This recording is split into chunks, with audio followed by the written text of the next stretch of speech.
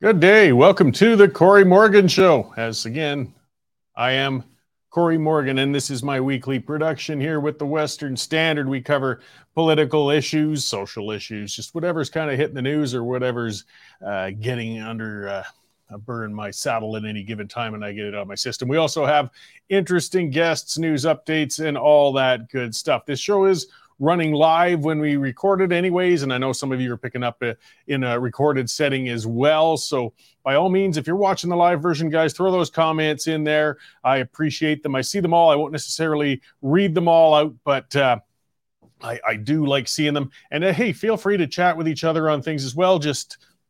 I know it's easier said than done sometimes, guys, but let's keep it civil there. So good to see you checking in there, Paradoxy Night Shift, and somebody talking about my haircut and no tie. Yes, I got out of wearing a tie around here. The haircut, I don't know, I'm a little mixed on it, but I'm never been much of a fashion maven. I'm too hung up on the issues. So in a little while, I'm going to have my guest for today is Dr. Dean Vause of the Alberta Adolescent Recovery Centre. I've really been looking forward to this. I've covered addiction issues, treatment issues a lot over the last few years. I've had a direct experience. In some ways, I am a recovering alcoholic. I've always been open about that. It doesn't make me an expert in these issues, but it does make me understand and certainly empathize when you've got something that's taking you in a direction you don't really want to go, a self-destructive sort of path, and how I understand how important it is to have support and help to get yourself out of that. So talking to somebody who works and specializes in helping people get out of that awful cycle of addiction is going to be something very good to look forward to, because we've had that discussion hitting the Alberta election lately. Premier Danielle Smith has announced what she's kind of called a compassionate intervention, and possibly examining having compelled treatment or bringing people in to treatment versus, I think, some of the other options such as jail or other areas. We've really got to try and get this under grips. So it'll be a really good conversation. So I'm going to stay on that theme a little bit in some of the politics and the Alberta election with one of the things that's got me wound up today. So again, it's regarding Danielle Smith. So last weekend, we had some healthcare statistics quietly released with a little fanfare. When they drop it on the weekend, they're not really looking for people to pay much attention to it.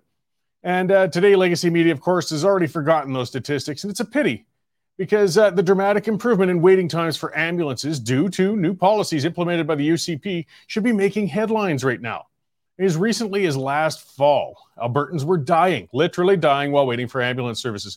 One of the worst cases was an elderly woman who bled out after a dog attack just minutes away from Calgary's largest hospital. She had to wait 40 minutes for an ambulance to arrive. We had red alert periods in Calgary and Edmonton where there were no ambulances available at all. It was commonplace. Meanwhile, rural ambulances would get pulled into urban centers, and then rural firefighters and police officers had to take on paramedic roles as they desperately tried to transport injured people to hospitals. Now, paramedics and citizens have been raising concerns about this issue for years. We've had multiple governments paying lip service to the problem, but none have done really anything aside from tossing more money at the issue, and it didn't have much effect. Until now. Danielle Smith raised the EMS crisis as an issue while running for the UCP leadership, and she promised to act upon it when she became premier. Well, last December, the Smith government announced changes that were going to be made to improve EMS response times. To begin with, vans were going to be equipped and contracted for use in non-emergency transfers of patients. Ambulances and trained paramedic teams have been doing that for up to 75 trips a day when they weren't really in need of emergency services, these transports. Meanwhile, of course, emergencies are happening. The NDP predictably responded with hysterics and accused Smith of wanting to harm patients by using Ubers instead of ambulances. In those cases, despite the hyperbole from the NDP, Uber actually is often a more appropriate option than a fully equipped ambulance for a non-emergency patient transfer. Smith also vowed to increase physicians, nurses, and other resources for triage in emergency rooms to reduce the time paramedics are stuck doing hallway care because the hospitals weren't admitting the patients being dropped off. And we've had at times as many as 20 ambulances piled up outside of hospitals as paramedics can't find hospital staff willing to take the patients. NDP health critic David Shepherd panned the plan, saying, "I can't see this announcement being anything but an incredible disappointment to Alberta's paramedics and frontline healthcare workers." The UCP government also started to set timelines for emergency rooms to take patients. Then again, the NDP accused the government of forcing paramedics to dump and run with patients, which was utterly untrue. Hospitals were expected to admit patients from ambulances in less than 40 minutes. That's not an unreasonable request. So now it's been a few months, and the numbers are in, and they look fantastic. In November of 2022, so just last November, Calgary was in a state of EMS red alert for 4.2 hours. In 1 month, 4.2 hours, the city of Calgary, 1.4 million people, had no ambulances. Last April, that number was down to 4 minutes. 4 minutes, that was it. That's quite a reduction. Ambulance response times last November, they averaged 22 minutes in urban areas and 64 minutes in rural zones. That's a pretty long time if you're in serious condition. Well, last April, those response times had dropped to 12 minutes in urban areas and 40 in rural areas. This is life-saving, folks. And the silence on this success is deafening. There's no doubt about this. Lives are going to be saved thanks to the changes made by the UCP to EMS policies. We should be shouting this from the rooftops and examining more common sense approaches to healthcare bottlenecks in the system. Unfortunately, partisan loathing of Danielle Smith has rendered the establishment and legacy media outlets incapable of crediting Smith with doing something right. The bloated Alberta Health Services bureaucracy has created an inefficient healthcare system incapable of embracing change or innovation in care.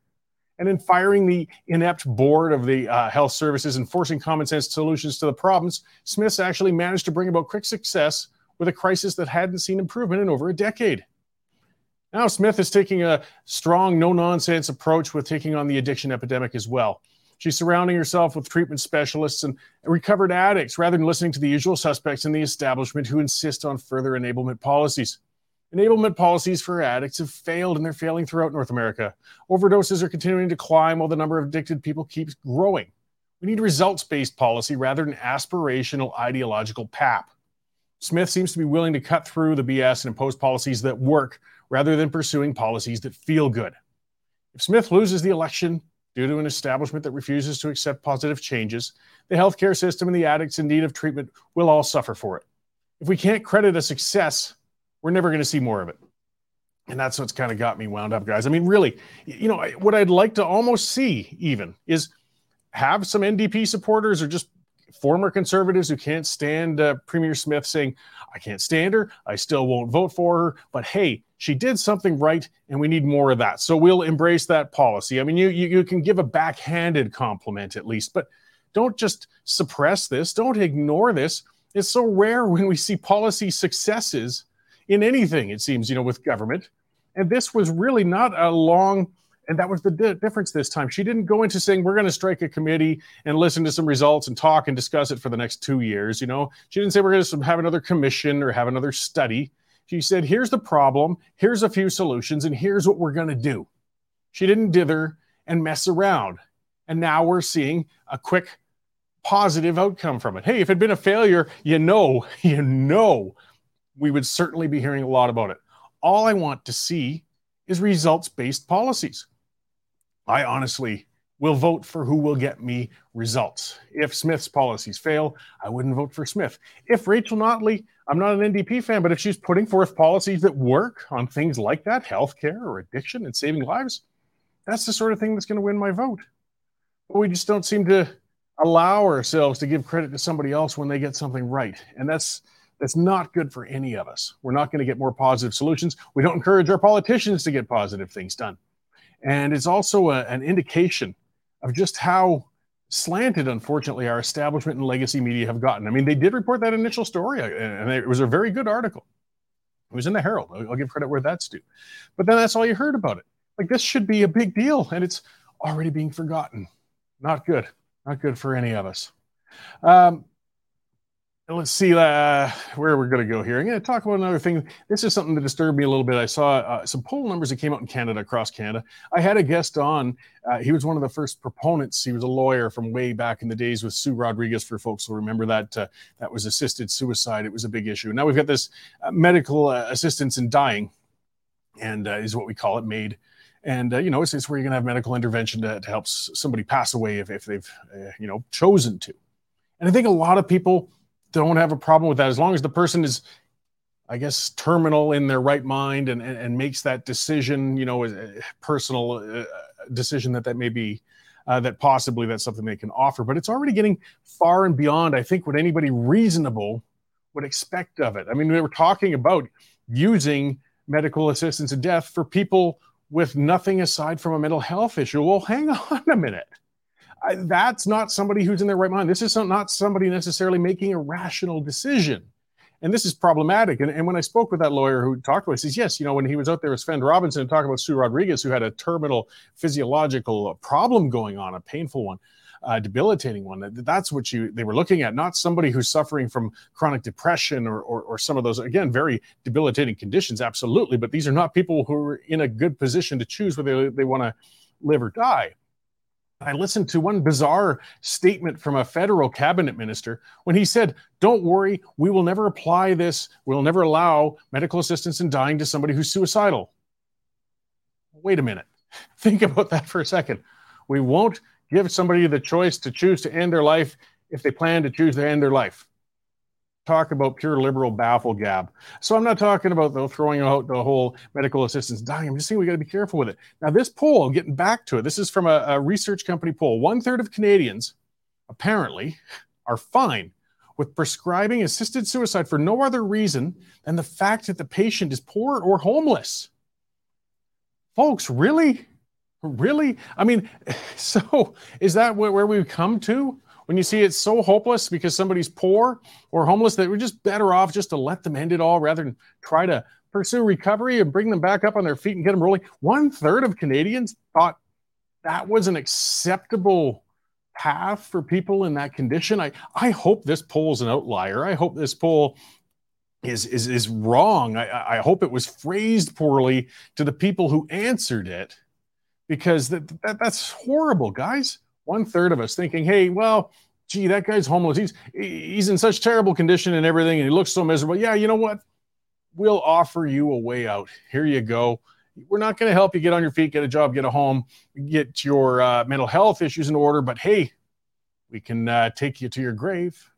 That's really 1/3 of people think that's all right. I sometimes weep for society.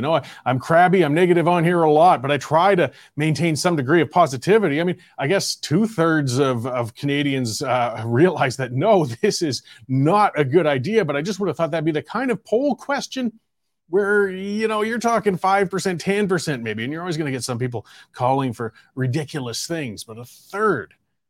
Again, where have we come to where we just rather let people die than try to things get better?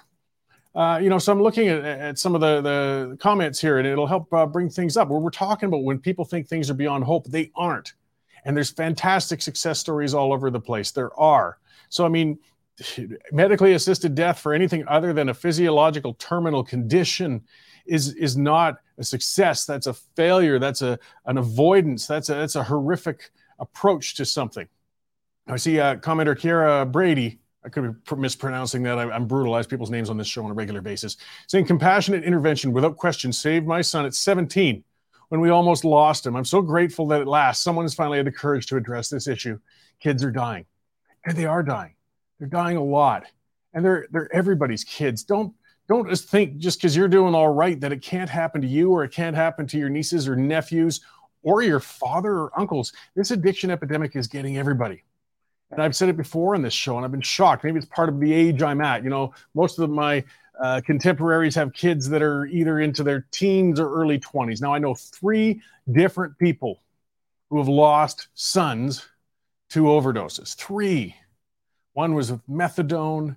One was, methadone isn't necessarily safe, guys. It could be very dangerous if misapplied.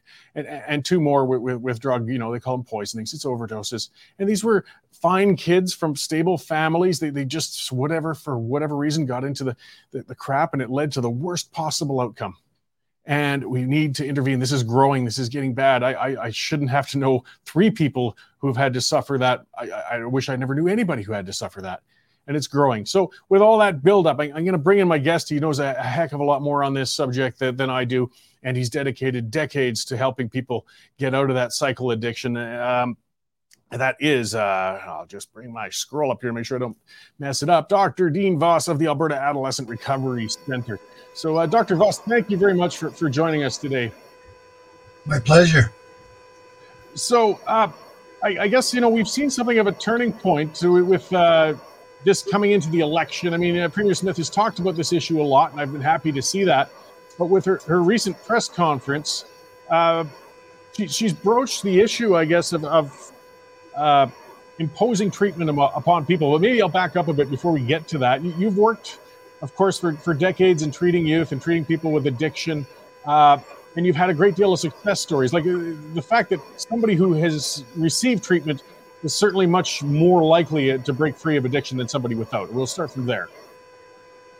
Yeah, thanks for having me and carrying this message. I came to Calgary 33 years ago, and I started on the reserves of Saskatchewan and Kamsack and the Cote Reserve, and had the highest suicide rate in Canada. I went and worked in the States, and I started my doctoral work out of Cincinnati. Was living in Vancouver, and I came here 33 years ago, and the research was not good about reaching youth. And that's what I speak to. I don't speak to adults, although we treat families, but I'll speak to the youth issue. That youth were dying. It was a pandemic, and I didn't know if we could really help these kids, because from the academic research and programs to reach these kids, they just weren't available. So I spent 5 years with an incredible doctoral team before we even got out of the chutes, developing our model.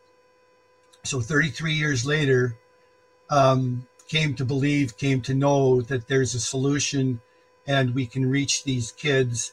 It's just like you said, the most agonizing thing I've ever faced is a parent losing their child. That includes, like, from the Cote Reserve. Today, Cote Reserve has the highest HIV rate in Canada.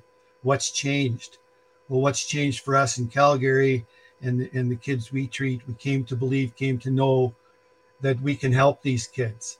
But it's tough, it's complex, it's the toughest thing I've ever done. But I want to tell you, it's also the best thing I've ever done. But it's labor intensive, it's high risk. And who wants to wade into these kids that don't want to stop, and they're dying? And so that's where I've spent 33 years seeking a solution to help those kids, 365, 24/7. It's a tough business, but majority of our kids, and I've sent this to you and I can show you this, is the research. Like when you talk about, I can have the anecdotal stuff, which is very powerful. I keep saying to my kids and parents, you not only have a message, you are the message. But to validate what we're doing, I've had to look at the legal aspects of it. I had to look at the clinical aspects.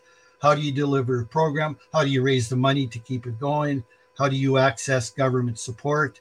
It's very complex, but we've never varied, Cory, from our primary purpose of reaching that kid every day. And we came to know, we know how tough it is. We know it's high risk, but we know that we have a solution. So I can get going on this. But I think what Danielle Smith and Marshall Smith and these guys have done is given us a voice to share our message that there is a solution for these kids, but you got to raise the bottom. They are so sick. They are so mentally ill that they cannot stop. And there's nothing more painful than a parent watching their kid deteriorate in front of them, and it's hopeless. But to help them, that's what we work on every day, Cory.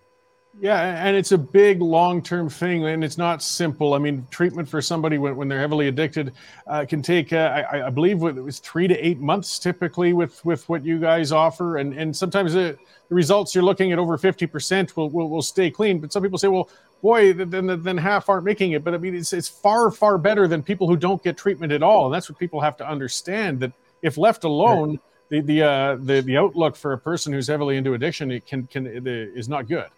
Well, I think, what's the success rate of these kids in 1989-90 was very, very low. It wasn't 50%. In fact, we know from our research, I had to go outside of the province to go to the Treatment Resource Institute, for instance, with Dr. Winters and Dr. Area to validate academically our program. Like you talked earlier about results. I'm into results. Otherwise, 33 years, I want success. My job is for that kid in the first chair who doesn't want help, that's really sick, that's addicted to drugs. I want to see results. So with our research, I've had to validate fight this in our own community and province to show academically that the majority of our kids stay clean and sober. That's ridiculous number. But I've had to go outside. I can provide that research. The other research, there's our research, Dr. Rinters, Dr. Area, which is published, that our average length of stay in treatment is 277 days. It's not rehab, it's habilitation of taking a kid and setting them up to win. Treat the addiction. We have a psychiatrist. We have multiple people that will help this kid. It's labor intensive. So we know that its average stay it's going to take time. So why do those kids stick around ARC? Why do those kids stick around for 277 days? Because they know they can win. Now, some don't, but the majority do. The other part, our research from Patton in 2004 and Winters and Urea, three studies say that 8 out of 10 kids that start the program finish. Now, that's 277 days. These kids are in treatment. Level 3 and 4, they go out to school, they go out to their community, we habilitate them. The number one predictor of success in the research of kids that are sober after treatment doing good in their life it's called retention. So 80%, we've got 2 major studies that say 80% of our kids complete treatment and have a better chance of making it out in life. And we're treating kids that nobody wants to treat because we got to raise the bottom because they can't see. They're so sick that they are killing themselves. So what's the option? Let them die? Well, and that's so I have a parent that says, yeah. Oh, I'm sorry to interrupt, but yeah, and I've seen a couple of the commenters. It sounds like their children have gone through your program and they really appreciate it. And they're using that term compassionate intervention because that seems to be the part that some people are hung up on is you have to intervene, even if the person initially perhaps isn't necessarily willing to go into treatment. They've had the parents intervening on their behalf or other loved ones, and you aid with that. And as you pointed out as well, it's a mental health issue. So, I mean, they're not necessarily making good choices initially. You need to stabilize their thinking. So that's right. Where do you begin intervention? Well, I think going back to this, parents have rights, and I'm talking about youth. And the issue is capacity. When they're mentally ill, the parent has a responsibility and the right to help them and protect them. And so legally, it comes down to capacity and a parent having rights here to save their kid. They've been everywhere by the time they get to me. They've been through the system. So where do you start? You start by talking to other people, I guess. That's the best referral to me is other parents that have gone through this, that have been shattered, that found hope, put their families back together. It's the same thing with my staff. I work with a team of miracles. They've all been through it. Now they're getting masters and getting educated. They know there's a solution. And so where do you start? Well, I've been there 33 years, Cory. There's nothing I haven't seen. There's nothing, the attacks, trying to access government support. What Danielle Smith is doing, I am astonished at her stepping in and having the courage to step in. And it is compassionate. These parents love their kids. That's compassion. It's compassion for us. We care about those kids. They will ultimately get better because they'll tell you they know we care. And it's in our simple actions of stepping into that disease with a solution. Hope is in human form at ARC. That's my whole staff of carrying that message. Not only the staff, but the parents that get its results. And that's what kept us alive over all these years. Now the government stepped up, which I think is incredible, to support us in helping, intervening with kids and raising the bottom and helping them get help when they don't want help because they can't see it. They're too sick. Yeah. So something that unfortunately has gotten very politicized and we've really kind of polarized this, unfortunately, rather than just looking at results, is issues of safe supply or harm reduction. Like I'm kind of on the fence with some of that. If an addict is dead, well, we can't help them. So if we could, keep them from dying on the street and hopefully get them into treatment soon, there's a role for harm reduction. But some people seem to see harm reduction as if it's an end or that you can facilitate an ongoing addiction and it can be functional. And I think that's where the trouble starts beginning. Well, I'm not against harm reduction, And you're looking at the continuum of care and the continuum of recovery. So certain people, if they don't have to come to ARC and they can cut down and not destroy their lives, I'm all for harmful reduction. But when you reach a point, and there's many, many kids, our research is showing, these kids have passed the stage of harmful reduction. They will use till they die. You step in front of their disease, it's going to be nasty because they're addicts. So ours is abstinence. I've been at this 35 years. I don't see any other solution for my kids. I've seen kids go back. Majority of our kids make it. Some go back out. They die because they start using again and they progress right back into the disease. So it's very difficult to treat them. But when you have the majority of the kids getting better, like I just had my gala, 31 years. How many of those kids are contributing to society? The best part of my job, Cory, to me, because I'm a senior citizen now, is watching my graduates be parents of their kids. And they're good parents and they're good people. And they know that they have a solution. So they're the best message I have. On the other part, I have had to look at the academic stuff. Our results speak for themselves. It's high-end, solid research from outside people. The other part is looking at the legal part. Parents have rights. Kids are sick. So that's the stuff that gets all thrown into the part of a kid that's so sick. They don't have the capacity, and a parent has, I believe, the right to step in and do what's going to help that kid or give him a chance anyway. That's what we're doing. We're giving them more than a chance. We're giving them hope, but it's hope in human form, because the kids that you may have seen or talked to, they'll tell you without an intervention, they're dead. So what do we got to lose, Cory? Oh, absolutely. It's well thought out. It's not just we're throwing this at you. It's 33 years of research and experience, and we have a message. Now we have a government, and I hope whether it's Danielle or Notley, come and support us, man. We're saving kids. It's not even a political issue. It's an addiction issue. That's right. It shouldn't be. And as you pointed out, I mean, still, it's a very resource intensive. You guys have been fantastic with your gala and fundraising and things, but it's still never quite enough. I mean, and with a government, hopefully, that seems, no matter which government, more inclined to help fund these spaces, because that's what you need, in the resources and the professionals to help. It's so important. I mean, we shouldn't look at it as an expense. I think you'll look at it as an investment, because as you said, the payoff of sober grown children, we have a much better world for it all around. So I knew 15 minutes wouldn't be long enough. I know I'm going to have to talk to you again sometime down the road. Anytime. But you sent me some fantastic studies and statistics and documents. Where can they find those online, and where can they find your organization if they want to donate, or if perhaps they need help or anything like that? Just look up Alberta Adolescent Recovery Centre. We have a website. Same thing with the research. I think that's very important, Cory, is the research of validating that this program, after 30 years, is showing pragmatic, real results. But that just allows me to go in there today, which we're doing, to carry the message and save kids.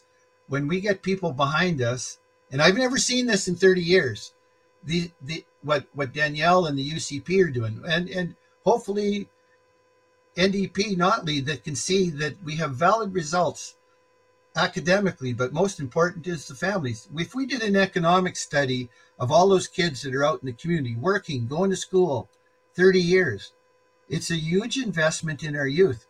But I want to just clarify, and I get going on this, but saving a life, there's nothing better. But this is tough, hard business. Those parents love their kids. They're committed to come walking in the door of ARC. And that's the model. We've created a unique model that's working. So now let's get out and carry it to other communities.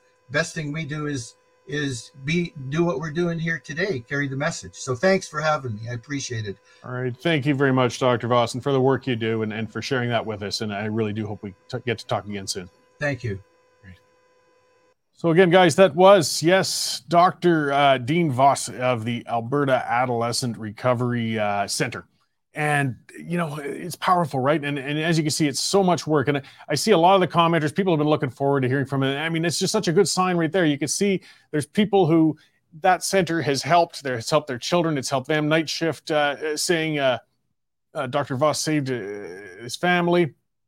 Tony Brady saying AARC saved my son and family. What a team. And that's the other thing, to be mentioned. There's a whole bunch of people involved in that, and what a tough job. I mean, it's like nurses in any other medical ward or doctors or health professionals. I mean, you have to be so strong to deal with when things don't go the way you want and still get up in the morning and get in there and keep working on it.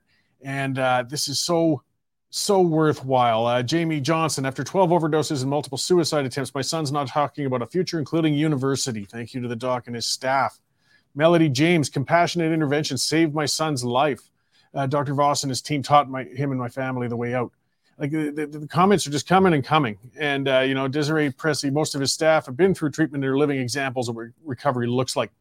And that's another thing. And that's what with a lot of recovery groups and organizations, it starts to become anecdotal. And sometimes you see the academics poo-pooing that or pushing it aside. But no, there's a reason you see things like, again, yes, I'm a member of Bill W.'s group. We're talking about groups where you can get together with other people who have suffered through the addiction you have, because that's how you can lend support to each other. Because somebody who hasn't endured that, while they might mean the absolute best and might have all sorts of things they can help, you can't beat having somebody who's directly known how to deal with that. It's very important.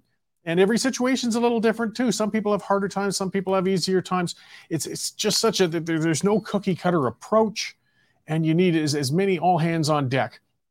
And Karen Mitchell saying rehabilitation is better than jail or the grave. And that's some of the stuff I wrote about before, because people talk about, when they're talking about intervention, whether it's adults or whether it's children, see, we've got to maintain the dignity of folks in addiction, and we can't infringe on their liberty. Well, when they've hit the streets, when it's gotten that bad, that far along, are they really at liberty anymore? No, they're a slave to their addiction. They don't have liberty. They can't think for themselves any longer.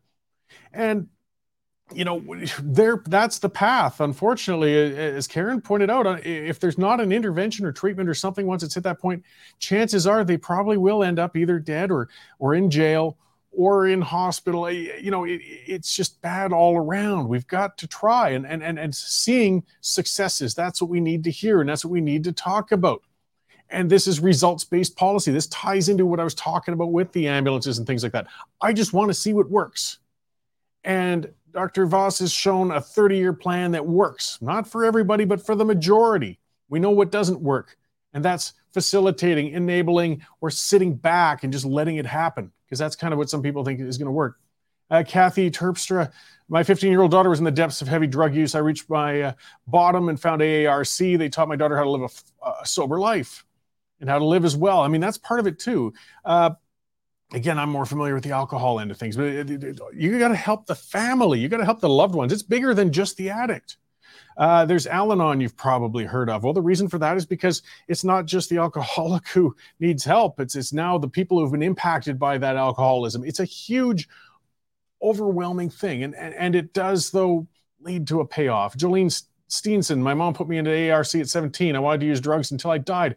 I'm grateful they stepped in front of me, even when I didn't want the help. Now I've been sober for 10 years and I'm in university. See, we all win. If you want to be a cold, calculating, true conservative like they talk about, oh, you're just heartless, you're just looking at the dollars and bottom line. Fine. Look at it that way. Let us be that way. We are already spending a whole pile of money on untreated addicts because they're in the health system. They are in the social services system. They're in the prison system. They're in our mental health facilities.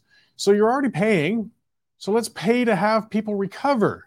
Let's pay to have them out and feeling better and living and being happy and having a job and paying taxes and putting back in. But they've got to have help, and you've got to have intervention. So it's been so good. I mean, again, I know, I run an opinion show, so I'm biased, but I don't care who does it. I want to see recovery in this. And if Premier Smith brings that in successfully, really brings it along, we're all going to win with that, because we haven't seen a premier, I'll credit Jason Kenney with some of it. he started talking about expanding treatment spaces, and nobody really had been talking about that much. And when he was finished, they'd been up to 8,000 spaces available. BC only had, I believe, 3,600, and that's a province with more people and definitely a much more acute addiction problem going on than ours. And we've got more treatment ability. Last January, Alberta actually saw a reduction in overdoses. No other province could say that. Everywhere else, this is a problem. It's growing. And that's because we've had more treatment ability, but we still need more. I mean, you only have to go out in the streets, ride a train, or talk to friends, family, and loved ones, because everybody seems to know somebody who's in this condition who needs to be helped, who needs to be fixed up. So, Dora, I'll finish the comments and get on to more subjects here. Dora Moali, I'm so sorry. I'm so awful with names. There's where I need an intervention. People got to teach me how to pronounce names. Said AARC saved 2 of my kids, saved our family and my marriage. If not for AARC, my kids would be dead. And there, as Dora said as well, not just the kids, but the marriage and the family. This is big. This is big. This tears families apart. This can be terrible. So I'm just glad to see the message of positivity and hear so many success stories. I know there's a lot of stories that unfortunately didn't lead to a success. Something I've talked about on the show as well. I mean, I went through recently, because of course we're getting a lot of the experts, experts, right? You put that in quotes whenever you talk about it, talking about intervention and saying you can't force somebody against their will. Well, under the Alberta Mental Health Act and every other province, so we're getting onto the adult stage of it, perhaps. I mean, it's different with a minor because the parents, as Dr. Vause pointed out, have some rights and they can intervene. With an adult, you don't quite have those rights. But under the Mental Health Act, I had to have a family member committed about a month ago. I've talked about that on the show. And it's a process, and it's not easy, nor should it be. You don't want somebody frivolously committed, not by any means. If they haven't committed a crime, you don't want them restrained. But if it's evident they're going to harm themselves or others, that's where the bar is. Then for their sake and everybody's sake, we have to take them in and try and help and deal with this. That applies with addicts in the late stages. If we can do this with somebody who's schizophrenia has gone out of control, or a bipolar disorder, well, if they're heavily addicted to fentanyl or methamphetamines or something like that, I don't see why it's unreasonable to say this person's going to harm themselves or others, and we have to take them in to try and deal with it. That's not an unreasonable ask. I understand some people, I have a large libertarian audience who very much don't like to see people's liberties infringed upon. Of course not. I don't want to see it either. It's a last resort. But we have to have that last resort. And, because otherwise the path is bad. All right, so I'm going to turn pages on this. We're going to talk about this more, of course. It's always been a subject that's been big with me, and we'll certainly follow up more. And I really hope to see more success and more discussion of it. I really hope to see the NDP just starting to look at things such as the numbers from Dr. Vause, the press conference that Premier Notley did with chiefs from First Nations, with recovered addicts, people like that, to show this can be a success, and have Notley say, yes, we can do the same thing. And they're campaigning, they can say, we can do it better. Okay, good. Just as long as somebody's doing it. I don't care who does it. I really don't. So let's just keep pushing on that, guys. Even if you don't like the current government, fine, then push the other party to push more onto a treatment-based thing. All right. Let's see. I got to cool things down, maybe, or at least in a different way. It still gets the blood pressure up. Let's go through some news items before we get on to the agricultural check-in and stuff like that, because as we can see, I could go on about this, and there's lots to go on about for a while. So Governor General Mary Simon, yes, boy, speaking of money that can be better invested elsewhere, she billed $38,000 for her wardrobe in the last 16 months. Yes, clothing. Again, we got addiction centers that need money, but we're giving our Governor General $38,000 for silk jackets, cocktail dresses, accessories. Her salary is $342,000 to be Canada's chief ribbon cutter, because she's just a ceremonial position. That's it. And she can't buy her own bloody clothes. She gets a free house, she gets free travel, and while she travels, she spends $90,000 for food catering for her and her entourage on a one-week trip. I wish I was making those numbers up. And she's also dinging us $38,000 for clothing. Yes, we should be upset. There are better things to spend our money on. This country is a mess. Speaking of people wasting money, then, let's look at our finance minister, Chrystia Freeland. People watching the federal scene have seen there's been the budgets being pushed through, the filibustering that's going on. There's people, the Conservatives are trying to hold it up because it's a massive spending budget yet again. Freeland testified for 90 minutes at the Finance Committee to try and break the filibuster. But she says the debt charges are absolutely handleable. We've got over $1 trillion in debt now. So we're talking 50, I believe, getting close to 50 billion a year. We're going to spend just on interest. We're running out of money for very important things. I'll throw another commenter in there, Tom Muskia. I'm probably ruining your name again. Sorry, Tom. But thank you for commenting, saying, yay, RC, save my kids' lives. It's a huge commitment, but a small price to pay to save my kids' lives. See, we have money in this country. We have resources. But we're letting our inept or indifferent, wasteful politicians piss that money away on things like outfits for the Governor General, or just borrowing and throwing money blindly at programs or subsidizing things while we spend, again, we're going to get up to $50 billion a year on interest payments. Imagine what we could do for our country with that $50 billion then. Let's look at it. We're going to talk about, again, addiction and mental health. That would be $5 billion a year you could give to every province in the country just to spend on addiction and mental health. Could you imagine how positively that would impact crime rates, healthcare rates, tourism even? Seriously. Downtowns and cities across Canada right now, you can't go into them. In Toronto, the Stabathon on public transit is unbelievable. Likewise in Calgary, Edmonton, Vancouver. $50 billion a year, though, we're flushing on interest. There's one of those cognitive dissonance things I see with socialists that don't seem to understand. They hate big business. They can't stand seeing corporate institutions making money out of the taxpayers, but they don't have a problem spending $50 billion in interest. Well, who do you think that interest is going to, guys? Small business? You think it's the mom and pop government lender down the road? No. That $50 billion is going into the pockets of big money folks, guys. So quit borrowing, quit spending on stupid things, such as the Governor General's little trips and wardrobe. Easier said than done. I don't know. We let politicians buy our love. We're seeing that in Alberta. And to be fair, one of the areas that, Premier Smith has been getting a lot of critique from, and I'm critical of it as well, of course, is they're doing the usual thing of campaigning and just promising, spending, buying our love. It's our fault. We respond to it. The reason they do that is we vote for whoever's going to blow the most sunshine up our keisters and whoever's going to spend the most on it. So, of course, our budgets get unsustainable, and Premier Smith's budget hasn't been looking terribly conservative by a lot of measures, and we still got another 10 days left. So if we want to see more conservatism, I think we're going to have to get better at it, aren't we? Here's another beauty, with our programs. It shows the inefficiency of them. The Canada Greener Homes Grant, this is one, we're going to make everybody green. And let's see, this one's supposed to support 700,000 homeowners with grants for retrofits, make your place a little greener, save a little on energy. Well, if it's free money, if it's $5,000 each, whether you like it or not, most people say, yeah, I'll go in for that. But somehow, even though they launched this thing 2 years ago, only 41% of the target ever actually applied for it. And, of those, so 287,000 applied and only 60,000 qualified.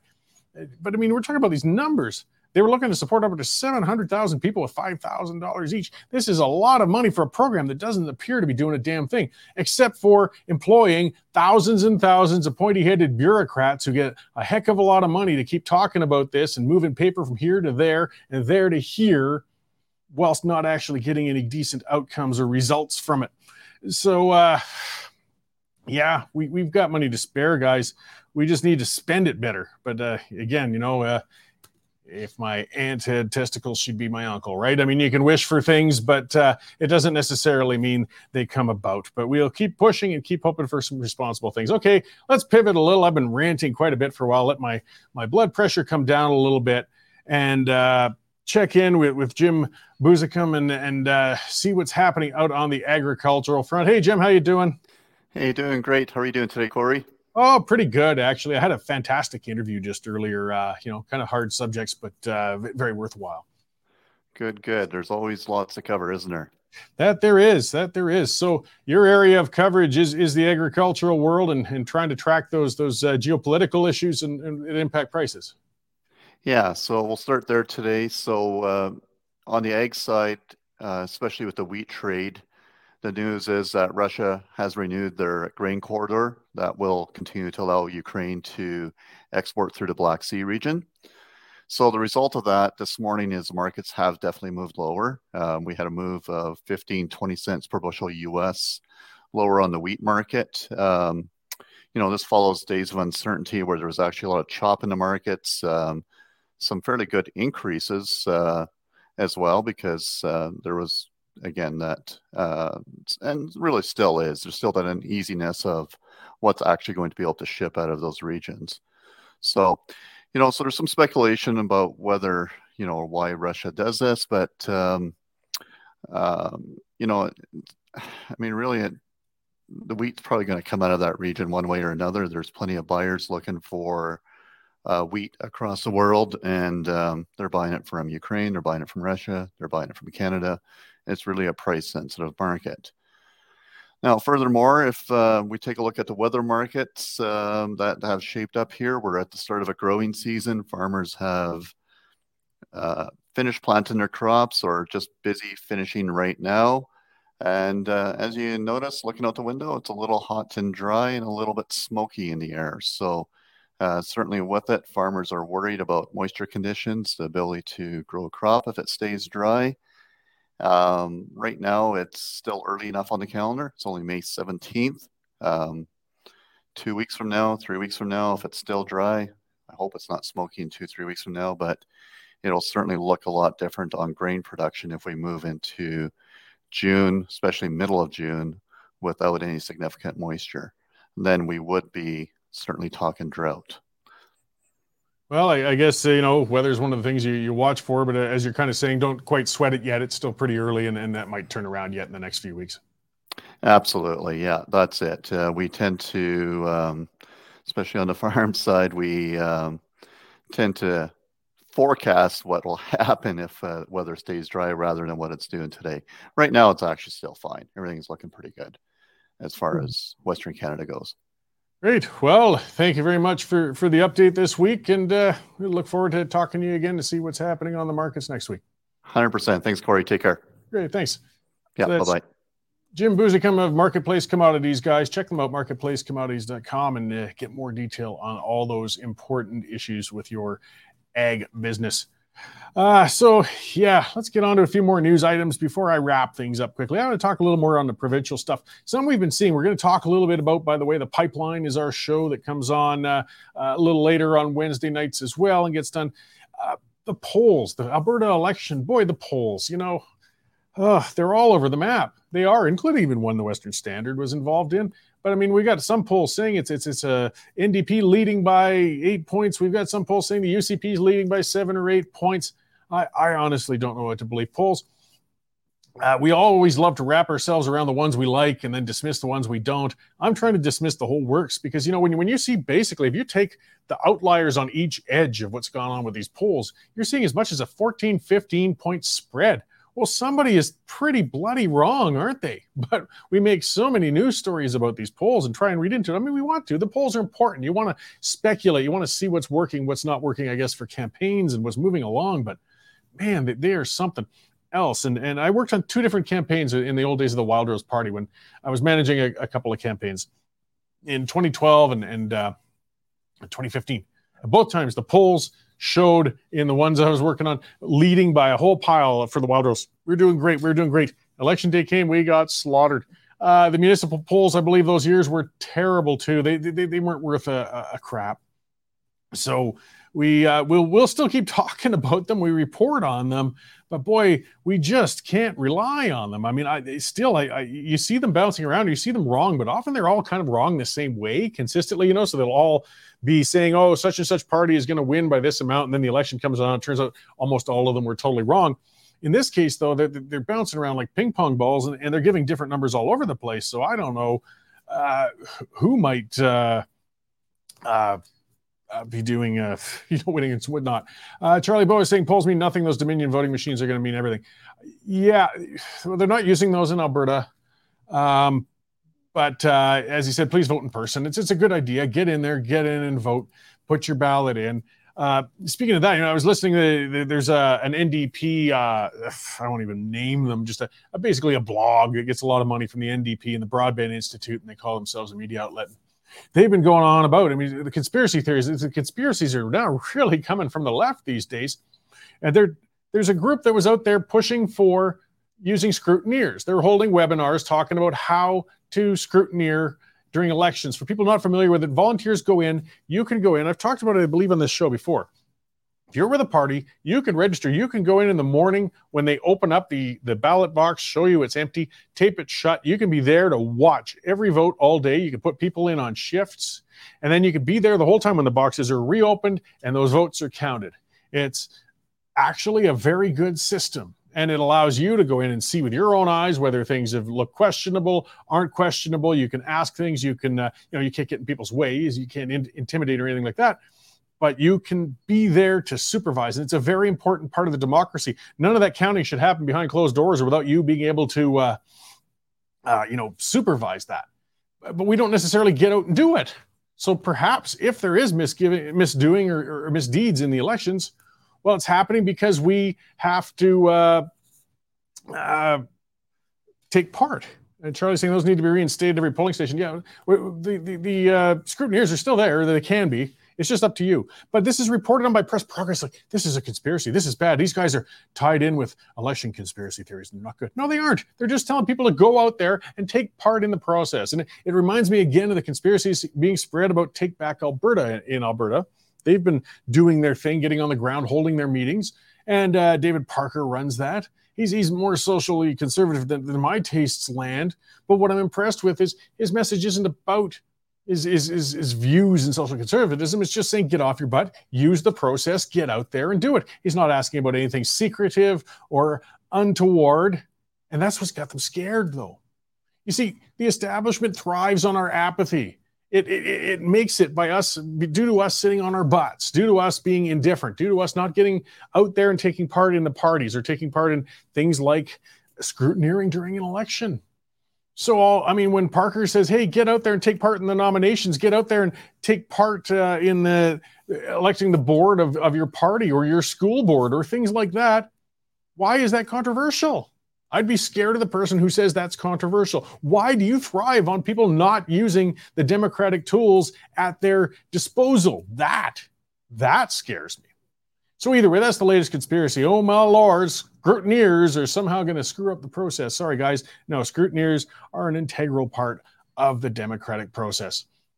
Okay, well, there'll be lots more coming, guys, and lots more coverage. By the way, there's going to be coverage of the debate starting tomorrow at the Western Standard at 5:40 for those of you guys watching live. It's going to be special coverage covering all of that. Don't forget election night, too. We've got a huge thing going on. I got another show before that happens, but tune in here. Don't waste your time on CBC and all those other outlets. We'll have it here in full and give you good coverage of the whole thing. Don Sharp saying, is the NDP going to force paramedics back into the hallway because the United Nurses Association is complaining about having to work?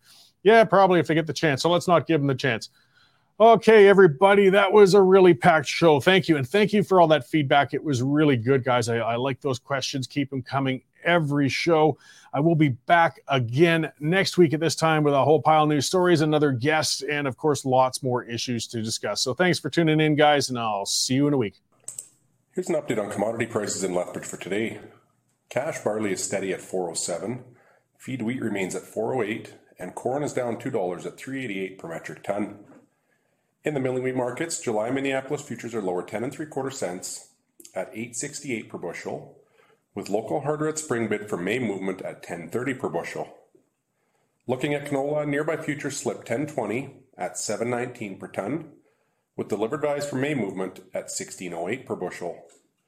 In the pulse markets, nearby red lentil prices are trading at 34 cents per pound, and yellow peas are lower 25 cents at $11.25 per bushel. And in the cattle markets, June live cattle are up 85 cents at $164.73 per hundredweight.